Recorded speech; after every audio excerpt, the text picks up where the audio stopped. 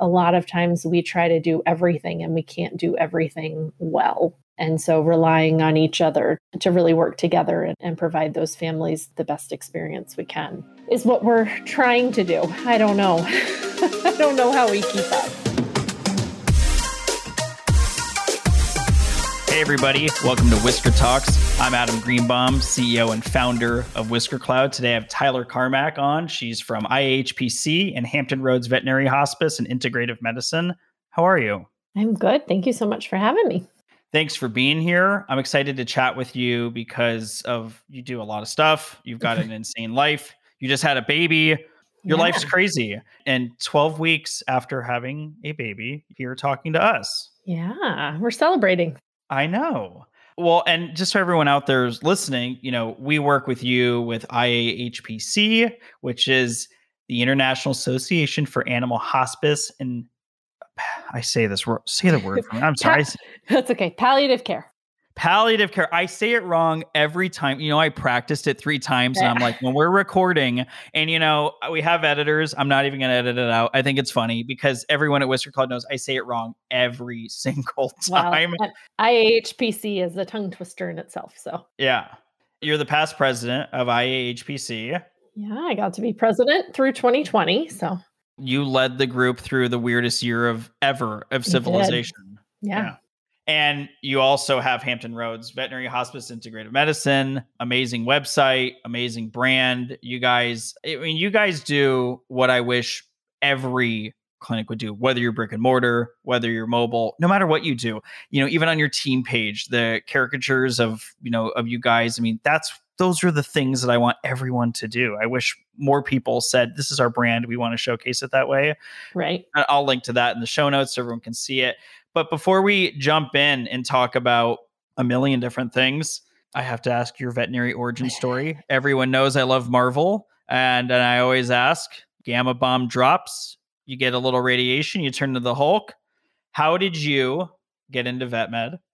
Yeah, so I've listened to the podcast and it seems like a lot of us decided when we were about 6 that we wanted to be veterinarians. And that is my story too. So I just never changed my mind, worked towards that in high school and college. And then I went to NC State for undergrad and stayed on for vet school, thinking I was going to be sort of in the wildlife conservation, zoological medicine realm. So took a few twists and turns to get back home to Virginia Beach and starting Hampton Roads Veterinary Hospice. But it's been an interesting journey. I did a rotating small animal internship in DC at Friendship Hospital for Animals. I worked emergency down in South Florida for a little while. I did an ophthalmology internship up on Long Island, and then came back home. So I dabbled in quite a bit before I found my true place in veterinary medicine. Now, I was going to ask you about that, talking about your degree from NC State. I'm an animal lover and I have a real issue with zoos. And, and I know that you worked with dolphins in Mexico and elephants in Thailand and animals in South Africa. Am I off base as an animal lover and someone that's in vet med? Am I off base to have issues with zoos? And again, I kind of in my brain, we're in Newport Beach, California. I'm sort of grouping together like SeaWorld and the San Diego Zoo. And in my mind, they're very similar. And in my mind, I really, really, really hate both. Is that a bad outlook to have? No, I think it totally depends. I think everybody could argue in a perfect world, these animals have their natural habitat and we hadn't done anything ever to encroach upon that. But I think we also have to look at the good that those organizations do and the education that they provide. SeaWorld runs a multi-million-dollar, rescue and rehab program for marine mammals when oil spills happen, when our biotoxins are polluting their waters. I think there's a trade-off for everything. And from what I know in studying, the zoo medicine field for a while, everyone that I encountered taking care of those animals were doing amazing work and trying the best they can. And even now, overlapping into into the hospice and palliative care, I mean, more and more of those organizations are starting to look at end of life for those animals. And it really is just a matter of what can we do to keep those animals as happy as they are? And, how can we help impact their world so that their fellow lions and tigers and bears, are doing well out in the wild where we want them to be. And there is a huge spectrum of zoos and aquariums, right? So I think we've come a long way in the last 10 to 20 years in making sure that those organizations are working towards that and are not just capitalizing off of those animals. Okay. And I bring that up. Years ago, I went to Georgia to visit a chimpanzee sanctuary that we had donated to, and they invited me down to come meet their vets. And we had a great visit with them. While we were in Atlanta, it was my first time there. My wife and I went to the Atlanta Aquarium, which is gigantic and pretty amazing. And I emailed and said, hey, I'm the owner of Whisker Cloud. Not that anyone at the Atlanta Aquarium gives a shit, but I'm the owner of Whisker Cloud. I'd love to meet the vets and walk around and ask questions. And they let my wife and I do this tour, and we walked through where all the vets work there. And I was probably being pretty annoying, asking a lot of questions about the animals. And, I said, are they going crazy? And I was fine and I felt good about it. And then something happened. They took us into the whale shark pool. Mm-hmm. And, these whale sharks are 40 feet long and there's 4 of them. And, when you're standing in that room in the pool, it's about maybe 80 yards. It's not a full football field, but it's about 80 yards. And they were like, look how much space this is. And I sat there and I was talking to them. I'm like, I got to tell you something. I'm sitting here watching this. I feel sick to my stomach. And they were probably like, get this guy the hell out of here. Why the hell did we agree to this?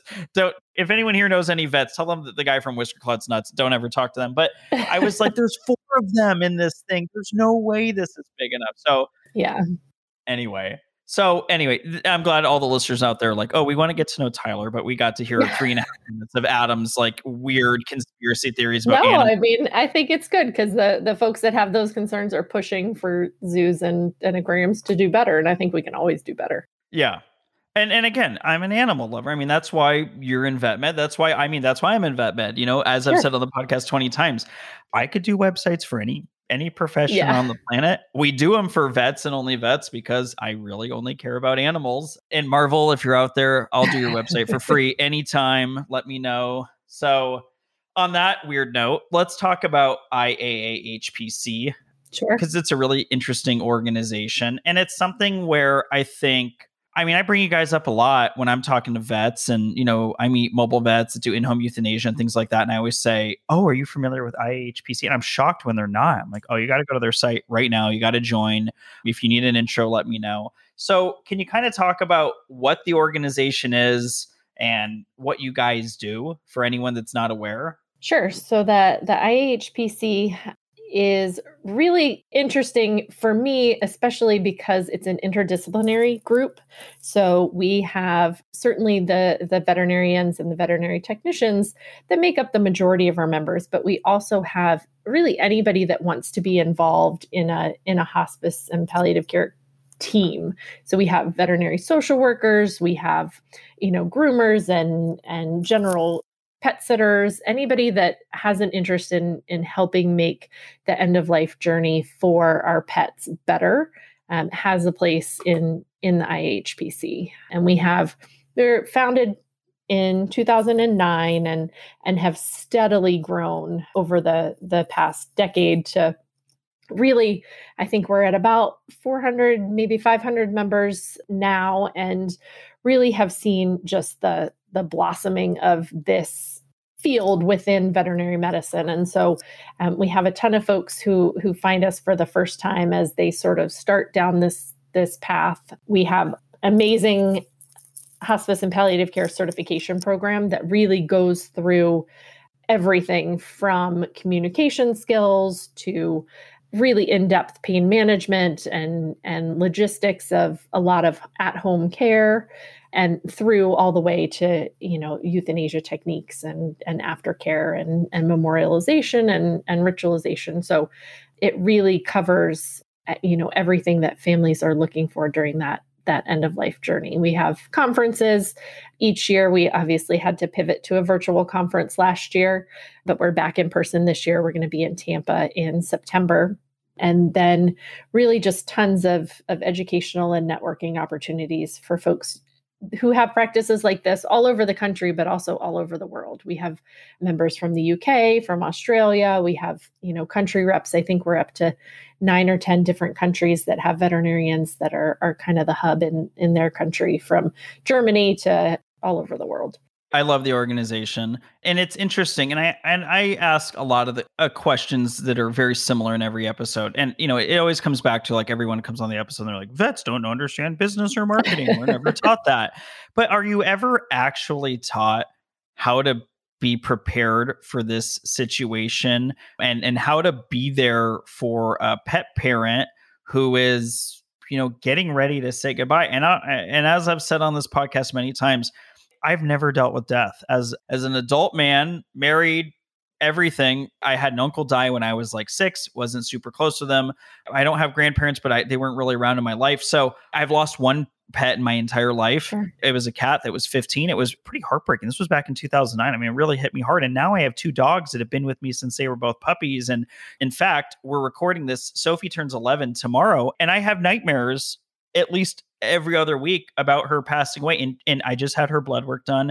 They said she's as healthy as an 11-year-old Boston Terrier can be. Her weight's good. Her teeth look good. They said you clearly take great care of her. She's on the right, the right supplements, the right food. We do all the right stuff. We do dental cleanings annually. So I do everything. And I'm so not prepared for this. And I hope to God, seriously, I hope this is 5-6 years away, because I will be out of commission. I mean, the whole company knows, like, no one's going to talk to me for a week. I mean, customers, I don't care. I will be out of. How do you even begin to prepare with someone who's as psychotic as I just made myself sound on this podcast live? No, I mean, I think it's very common. I think as people are living longer and longer. I mean, I turned 40 this year, and I lost all 4 of my grandparents in the last 12 months. So to make it, that far and not have lost a lot is sort of a new thing.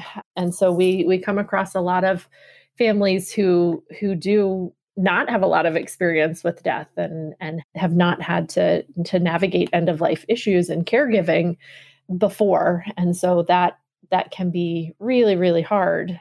I graduated from NC State in 2007, and we definitely didn't learn any of this in school. I think that is changing. The IAHPC actually has the first module of our certification is used at UPenn and is starting to be used at a couple of different veterinary schools as an elective course for the students to really dive into this a little bit more before they're just tossed out into practice, because it is something that we want and need to do really well, and we don't have the training to do that. And most people, when you ask, why did you want to be a veterinarian? The answer is generally, I don't like people. I like animals. I don't like people. Aren't people the worst? They can be.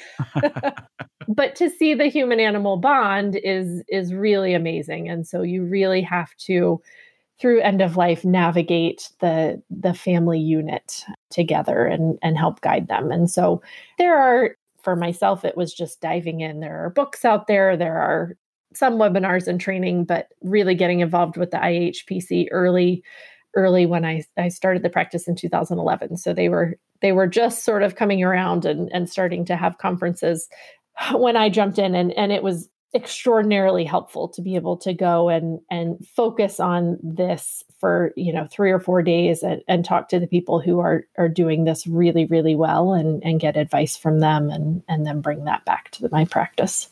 Wow. And I've said this before on this podcast, when someone's having a bad day here and they're like, man, that vet just sent an email that was so rude. I'm like, well, I'm not cool with it, but I got to tell you, and I've spent days in the hospital, and it's just like, it's unbelievable. When you have to say goodbye, not too long ago, my in-laws said goodbye to their cat that they had for a long time. And my wife and I were there with them, and they had someone come to the house and do it. And I think the thing that I struggle with as a pet owner that is, I guess I still haven't grasped yet as someone who's not good with dealing with death, clearly. There's going to be a day where my animal's life ends. And this is going to sound weird, but their life ends because I made the call that it ends that day.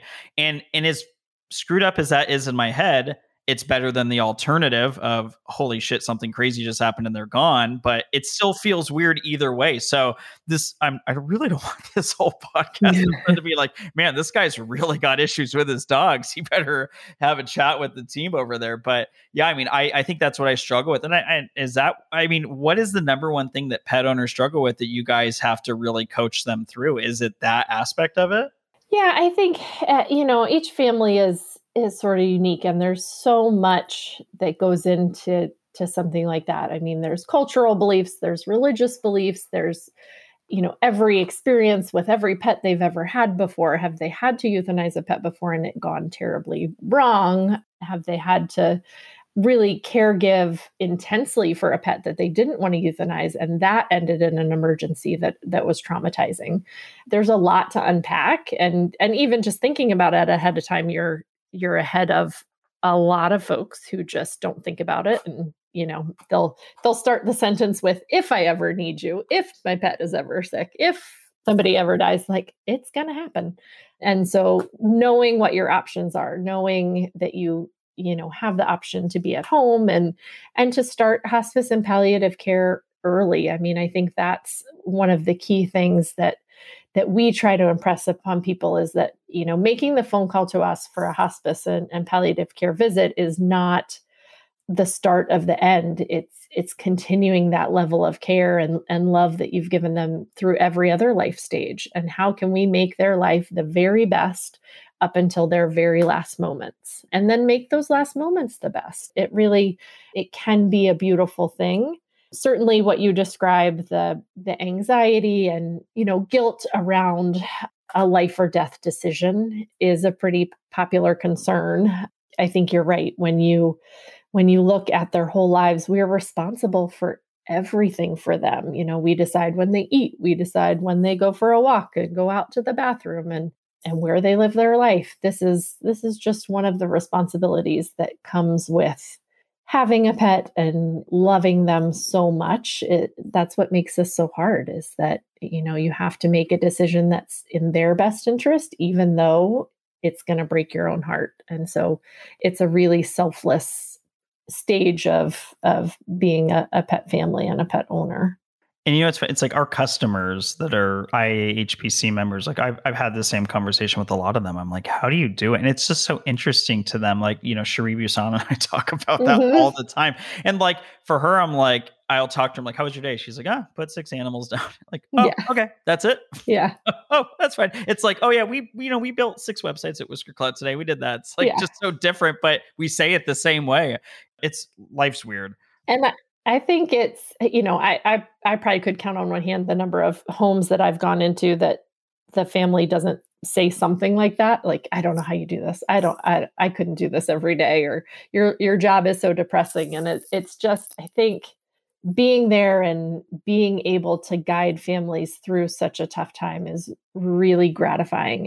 And really, I walk away from appointments knowing that I've helped the pet, obviously, but also their families make the right decision and minimize any guilt or any regrets that they, potentially would have around that time frame. And I also think we can, by embracing hospice and palliative care practices, we can improve the stress levels and quality of life for those in general practices too. I mean, we do this really well. And so it's hard to do it really well in a clinic.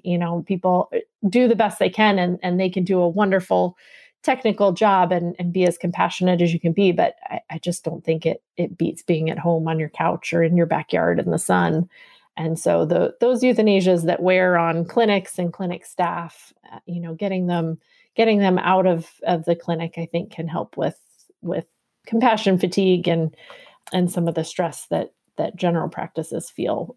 It's funny, is like we talk about that a lot here because we run ads for a lot of hospitals that do euthanasia there. And to be honest, I mean, we're here to help them. And if that's what they offer, we want to help them succeed at it. But yeah, personally, I can't imagine with my own pets that I wouldn't want them at home where they're comfortable, where, where they're, it's not like, I don't want their last minutes to be this chaotic. And I know so many hospitals do such a wonderful job. They've got quiet rooms. They do amazing. My former vet in Denver, my wife and I, we weren't married at the time, but she was putting her cat down and I was there, and they did such a great job, and it was great, but it was still it was the most awkward thing. We're like in there with Bijou, we say goodbye. You have this horrible moment.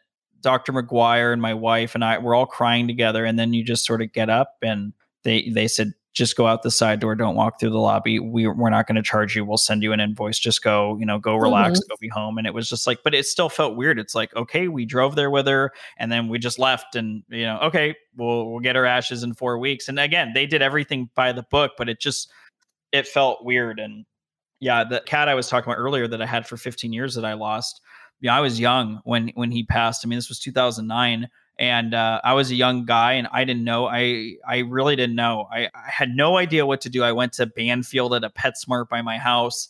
It was this, when I think back to that day, it's like a tornado in my head. It's like one of those like creepy cutbacks from like a Saw movie where you just see like chaos. And it's just like, and then, you go there with him and he was gone, in Banfield, I wasn't a kid, but I was young and I was living on my own, and they're like, it's $400. You're like, okay, do you want the ashes? It's $250. I'm like, I can't really do that. So like, I don't know if I would have wanted them, if I would have had them, but it just moved so quick. For 1 second we're at home, the next second I'm there, and the doctor's like, it's his time. Today's the day. And so it's a tough, and this kind of ties into something you had said in the survey we sent you before this podcast about least favorite thing about vet med. We also asked the best thing about vet med, everyone listening, but I always like asking the least favorite thing because that's typically the good topic. Everyone knows the best things. That's everyone listening knows the best shit. Sure. It's like, yeah, we get to help people and animals. So, but you said something that not a lot of people have said. Client expectations are at an all-time high. It often feels like a nearly impossible standard that we're trying to meet, and it's rising all the time. And I'm going to tell you something before we jump into this. It is no different at Whisker Cloud, and it's something that we discuss so often. It's people, we get more, oh my God, could you please help us with this? And it's like 7 p.m. and we'll get like 4 emails in a row from someone. And again, if you're out there listening, you've sent that email. No one's judging you here, I promise. But I might have sent one. Well, no, but like, sometimes we'll get like 5 or 6 of those in a row. Sometimes, and then like I'll get a text to my cell phone that's like, I just emailed the support teams, no one answering. Can you help? I'm like, yeah, no shit. It's 9:27 p.m. Of course, no one's there. They're sleeping or something. So, but I'm with you.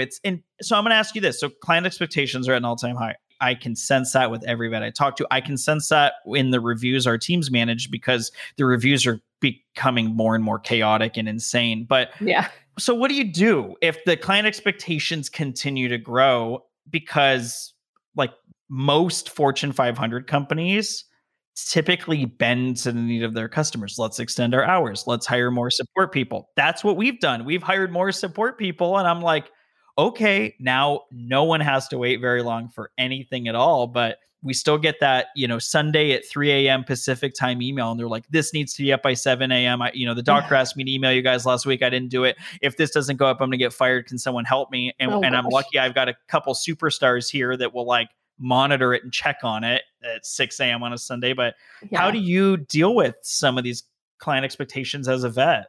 Well, I think it's hard. I think, some of that is just the world we live in right now is just so fast that people do expect things to be done in an instant. And I think part of it is that pets are more and more part of the family. And so as care for people, which has obviously its own issues, but, is advancing, a lot of that translates into veterinary medicine too. And so I think some of those expectations are obviously not realistic, but I think some of it too is just relying on each other. And, for a clinic to be trying to create the same experience that families have with us at home by their pool in their clinic is just not going to happen.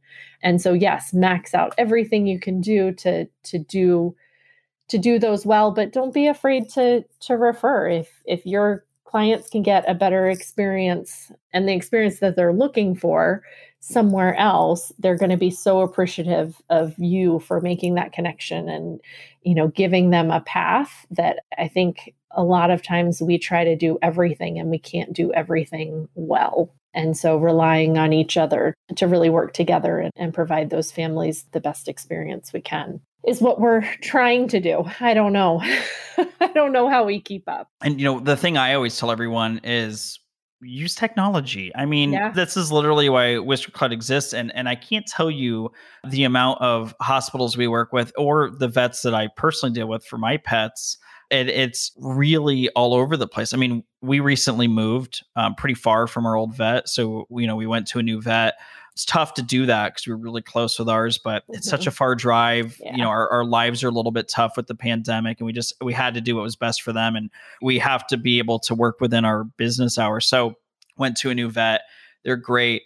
Their site, it's not Whisker Cloud. So what does everyone listening expect me to say? It was horrible dumpster fire and I hated it. Anyway, on that note, I thought what was interesting is when I first spoke to them and I was having this conversation with them, they did a great job. They were so nice on the phone and they're asking a bunch of questions on the phone. And I said, do you want me to just fill this out online or something? And they said, oh, no, it's okay. We like doing this over the phone. And I said, well, you have a new client form on your site. And they're like, oh, it's not up to date. And I'm thinking like, you're busy. I'm in all the Facebook groups, the receptionists, the practice managers, they're miserable all the time. Slammed.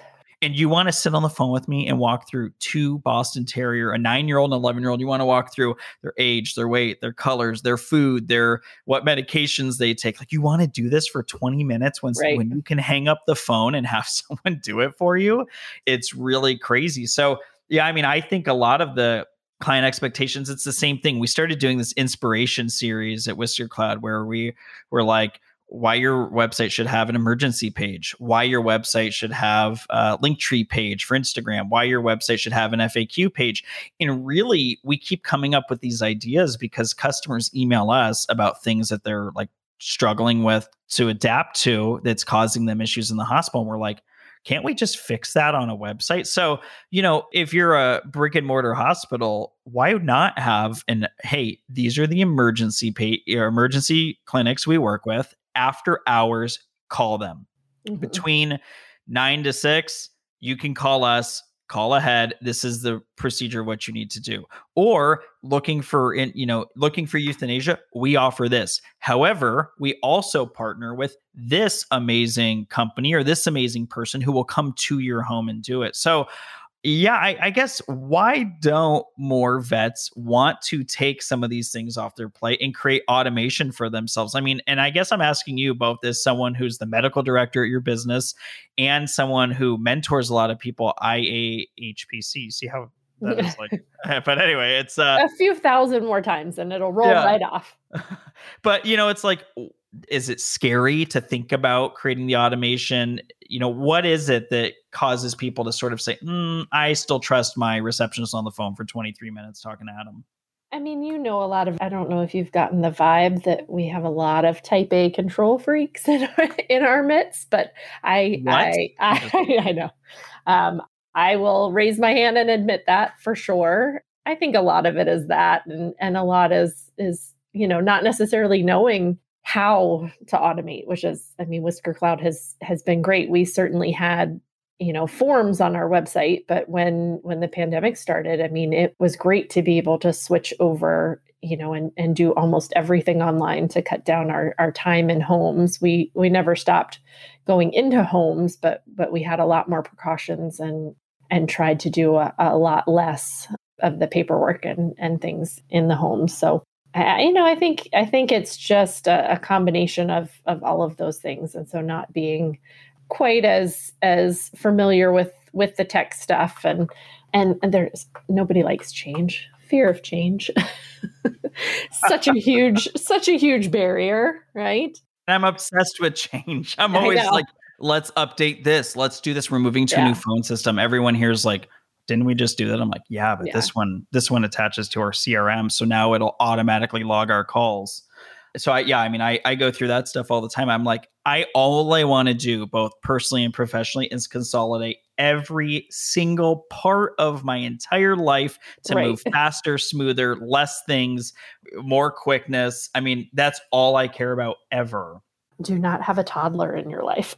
I like how you sort of like whisper that. You're like, hey, Yeah. dude, do not No, have I a feel toddler. like I am the same way, but my son is 2.5, and it's a good reminder to slow down and not race through things because you literally cannot. But just fair warning. Well, you know what's funny about this too? So like you and I are talking, I don't think I'm giving away. I'm looking at your website and I'm looking at the analytics on the Hampton Roads website right now. So far in April, there have been 109 consent form submissions. Yeah. On your site. There's been another 20 something earn form submissions, but you're getting medical history form submissions, careers, comfort kit agreement form submissions. But the consent form is a big form. Yeah. And someone could fill it out from their freaking phone or their tablet. Why would, what would you, I'll say this, there's a joke amongst my in-laws and my wife. There's like 2 pens in this house. We don't have paper. and I remember years ago, I was fresh out of college. I was like the head of analytics and digital for LasVegas.com. And my boss, Kevin, he's this amazing guy and he's just old school Las Vegas, been marketing the city for years. And I was there like a month and he walks into my office and he's like, hey, quick question for you. And then he paused and he like looked down. He was like, are you a psychopath? I said, what do you mean? He said, there's literally, your desk is completely empty other than a computer. I said, sorry, man, I'm just like a minimalist. So he says, you got a pen? I said, I don't. He opens my top drawer. It's empty. He says, okay, now you're freaking me out. Like, what's wrong with you? I said, what would I need a pen for? I do the digital analytics here. I said, I work in Excel and Google Sheets and Adobe Omniture for you, man. I'm never going to write something down for you. Why do I need a pen? You don't need me to sign anything. And he just he like shook his head and walked away. He's like, free. But like, I always think, if someone had these forms, what are you doing with them? Who is like, if you have these folders everywhere, who's like, oh, the green bombs are here. Can someone go, there's 10,000 folders on the wall. It's like, are they really going through the G's to find me? That's the craziest thing I've ever heard. But there's still vet hospitals that have that out there. And that really weirds me out. Yeah, I know. It's a whole different mindset. And families certainly appreciate filling those things out ahead of time so that they can really just focus on the experience and be in the moment when we're there. Oh, I just can't imagine being there at that moment and going through some of these things that are on the forms on your site. It's like the aftercare consent. Like, I don't want to sit there and like say, please select an arrangement. I'll take and handle full responsibility, or I wish Hampton Roads would do it for me, or I want a separate cremation. It's like, I don't want to be sitting there staring at my pet and making those decisions. And I would prefer that that's done so far in advance so that I'm spending that last 30 to 60 minutes, which as I'm talking about this, I have like a pit in my stomach, seriously. But like, I want to spend those minutes like saying goodbye and really being present, not like, shaking, filling out a form on a piece of paper. So yeah, I always find that really interesting. And Sheree and I talked about that a lot too. And I mean, and same thing on her website. Her euthanasia form is like one of the largest forms in the history of humankind. And and there's like so many conditional formats on it. It goes like 70 questions deep, but she gets everything. But could you imagine doing that at the time? Yeah. So, and like I said, I think client expectations when I'm just taking my my pet to the vet for a wellness exam, or what I did last weekend, it's like, hey, new vet, I'm going to bring Sophie and Baxter down. I would like to do a full senior blood panel, which we did. I said full exams, dental exams. Let's do our side of point shots. I mean, I went in, it was $1,000. It was our first visit. I'm literally, as I've said, I'm every vet's dream. I'm like, okay, here's my 2 dogs. I want everything here. Do whatever you want. Any supplements you think I need, don't ask me about it. Just add them. Oh, this is the food we need. Can you get us on a subscription? And they were probably like, oh my God, this is a jackpot. This guy just showed up one day. But, I think there's different expectations for that versus, come to my house and I expect every single thing to be perfect to the minute. And I assume that many people have built up that final 30 minutes in their head and it's almost never, is it ever like they imagined? I think sometimes, but my favorite is, they'll they'll get the bed out and put it in the middle of the room where it normally never is, or they'll, make a spot on the bed or the couch, and the pet never wants to be in that spot. So it's just trying to get them to let that go, and just let Fluffy settle wherever she's most comfortable, and we go to her. And so there's lots of little things like that I think too. It depends on what people have experienced before. I mean, some folks have told me horrifying stories of euthanasias in the past, or they've never experienced it before and they have dreamt up horrible scenarios of what's going to happen, and what the actual process looks like. And so it's just calming a lot of those fears, and talking them through the moment, and trying to let go of those so they can just focus on the good memories and the love that they share. How has business been for you through the pandemic? Crazy. It's been busier. When most clinics shut down and we're not allowing clients inside because they were curbside, most of the practices around here did not have an exception for euthanasia. And so we did have a lot of clinics that were referring to us, and we tried to stay outside as much as we could until it started to be real cold here.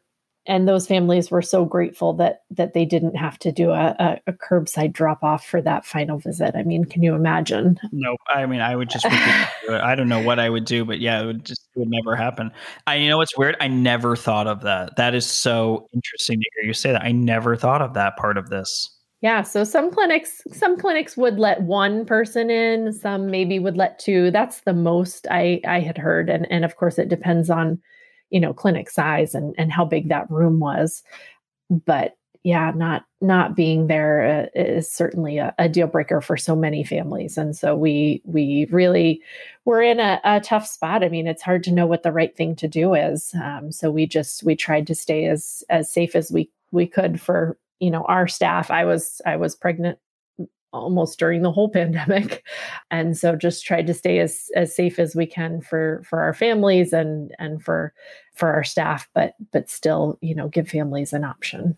What's funny too is when I asked how business has been, you paused and you were like, crazy. And it's so funny. Every vet I talk to, I'm like, how's business? And they're like, it's crazy. This sucks. Help. And it's like, so Whisker Cloud grew 276% in 2020, wow. Which this was a series of events. It's Lauren and I in Vegas on Valentine's Day weekend. I had a few people from Whisker Cloud there, and we threw some events, and we're in Vegas. Everything's great. And we had this weirdly quiet month. And then I said, well, whatever, we're growing. On March 1st, we signed the lease on this huge, new, amazing office in a really beautiful part of Newport Beach. On March 1st, I signed that agreement. Literally, as I found out 2 weeks later, it had included an act of God clause, which I'd never heard, meaning literally if there is an act of God, you still pay rent on this or we'll sue you for everything. So yeah. March 13th, we get sent home. We never went back, and we worked remote. I have more employees now that I have not met than employees I've met in person, which is really nuts. But it's, for me, it's like, we grew and we grew and we grew. And, within a week of the pandemic, we had put together all of these curbside check-in forms and so many different COVID things we were able to do for people that, in a perfect world, you go back and you say, man, I wish we could have charged for that, but we never would have during the pandemic. But, it's like when I look at the growth of last year, I think I got to mentally, it sounds horrible because a lot of people died and a lot of businesses went out of business, but at my house, I was able to sort of block out COVID because A, I was literally never leaving. We played it really safe. And B, I just sat here and worked 16, 18 hours a day every day. And our team put in a lot of hours and we grew. And it's like, wow, we exploded. But for me, I'm not like, oh, this is crazy, I hate it. I was like, we're crazy. Hell yeah. Let's keep pushing it. And it's so interesting where I have not met a single veterinary professional, whether I work with them or not, friends or not, that hasn't been exhausted by the growth. Yeah. Well, I think it's hard. I mean, we have 4 veterinarians right now, including myself, and I need 1 to 2 more, and I just can't find them. If they're out there, if they're listening to this podcast, please call me. And so I think it's just we've grown and grown, and we can't we can't keep up. And so we try to do it all. And it's exhausting. I hear that all the time. Every person comes on here and says this. So I'm going to ask everyone out there listening, how many people graduate from veterinary school of all the schools every year? Is it thousands? Where are they going? What are there now? I haven't looked, but maybe 15 schools in the US, classes of an average of 100 or 110. So, a couple thousand each year. I don't know. I mean, I think it's, part of it probably pandemic and otherwise. I mean, I think I heard a statistic a while back that, a lot of graduates 5 years out are part-time or less because it's just so hard to keep up. And for me, I have 2 little ones now. It's super hard to keep up. And so I don't know if practices are losing folks, keeping kids at home and trying to do that balancing act. But I think it's just we're not keeping them in the practice as much as I think we used to. Yep, we just talked about that on a recent episode that's not live yet, but that's something we talked about. It's like there's a lot of vets out there realizing like I could do relief work 2 to 3 days a week, and it pays the same as being just a full-time vet 5-6 days a week and like being put through hell. And yeah, God, this industry is so interesting to me. And I love how like every episode people are like, okay, weirdo, you've been working with these people for 5 years. And like then I talk to people, I'm like, wow, okay. Everyone feels this. There is no differences ever, man. Yeah. It's like, and again, I'm part of that weird. I mean, trust me, I get really burnt out a lot of the time. I'm like, and sometimes when I always tell everyone on our support team, I say, just if anyone's ever rude, send me the email. I'm not going to like call them and yell. I just want to know what's happening. I want to know what's going on in everyone's lives. And I see these emails to our team sometimes. They're so rude. And I'm like, I just want to email and be like, can you shut up? Be nice, weirdo. We do nothing but help you. But I assume I can't imagine, like I said, seeing the reviews that come in. Obviously, like we help hospitals get messages through their site. We don't look at them, so we don't see. I mean, if you said to me right now, hey, did this person email on this date? Like we can pull up a database and put some code in and go look, yeah, that person emailed on this date at this time, this is what they said. But we don't see every email that comes through. But I hear the horror stories of people showing up for the wrong appointment time. Someone was recently telling me that someone came in for just showed up and were like, can you just clip my dog's nails? And there's like, so sorry, we're so busy, we just can't right now. And I guess the woman like stood out front while they're doing curbside, screamed and was like, you can't just make an exception and just clip my dog's effing nails right now. And it's like, where was that? Where is that ever okay? They're lucky I don't own that hospital because that wouldn't have gone well for that person. I would have been like, you're gone for good and you got 10 seconds to leave. Otherwise, we'll call in the cops and you can go scream somewhere else. You're not going to scream here. But yeah, I mean, the people on the front lines, I don't get it. This is it's weird. Yeah, we get that less so obviously. But grief does strange things to folks too, and so that there are certainly some different scenarios that we just try to keep an open mind about because we know they're in maybe that anger stage. But we do. I mean, we say it all the time. We get the feeling that families are out there thinking, oh, she's just sitting by the pool waiting for somebody to call her, and like, back to your superhero, like activate that bat signal and and come on out, when in reality we are, hauling butt all over town all day long. And when you call at the last minute, we'll do our very best, but we can only be one place at a time. So I love that you just said that. Literally last night at like 9 p.m., I get an email from a vet. I'm buds with him, and he emails me and he says, I didn't want to bug the support team. This is a really quick thing. Can you swap out this picture before tomorrow? It's like 9 p.m. Can you swap out? It's like, yeah, it's like as if I'm just like on the couch, just like with my laptop open, just like, does anyone need anything? I'm just kind of here waiting. If you're around and you need a quick photo change, no, it's like, I know if I ever need to change things on my Verizon phone plan, I would never call Verizon support. I just email the CEO of Verizon and say, hey, I don't want to the support team, man. I need to add more minutes. I want to do the unlimited plan with my wife and I. Can you make that switch? Thanks. Let me know when it's done. I'd like to have this first thing in the morning. Yep. It's like, yeah. That's okay. So let's talk about a lot of people out there listening to this. There's a lot. We have thousands of subscribers. I jokingly tell everyone there's millions. I don't even think there are millions of it, but yeah, tens of millions of people out there Sure. who have been hearing you talk about IAAHPC. How do they get involved? How do they join? What is, let's say someone heard this and was inspired. What do they need to do? Sure. So we have a fabulous website, iahpc.org, run by Whisker Cloud, that should have all that information. So really, yeah, the first step is joining the organization. We've worked to keep it really affordable.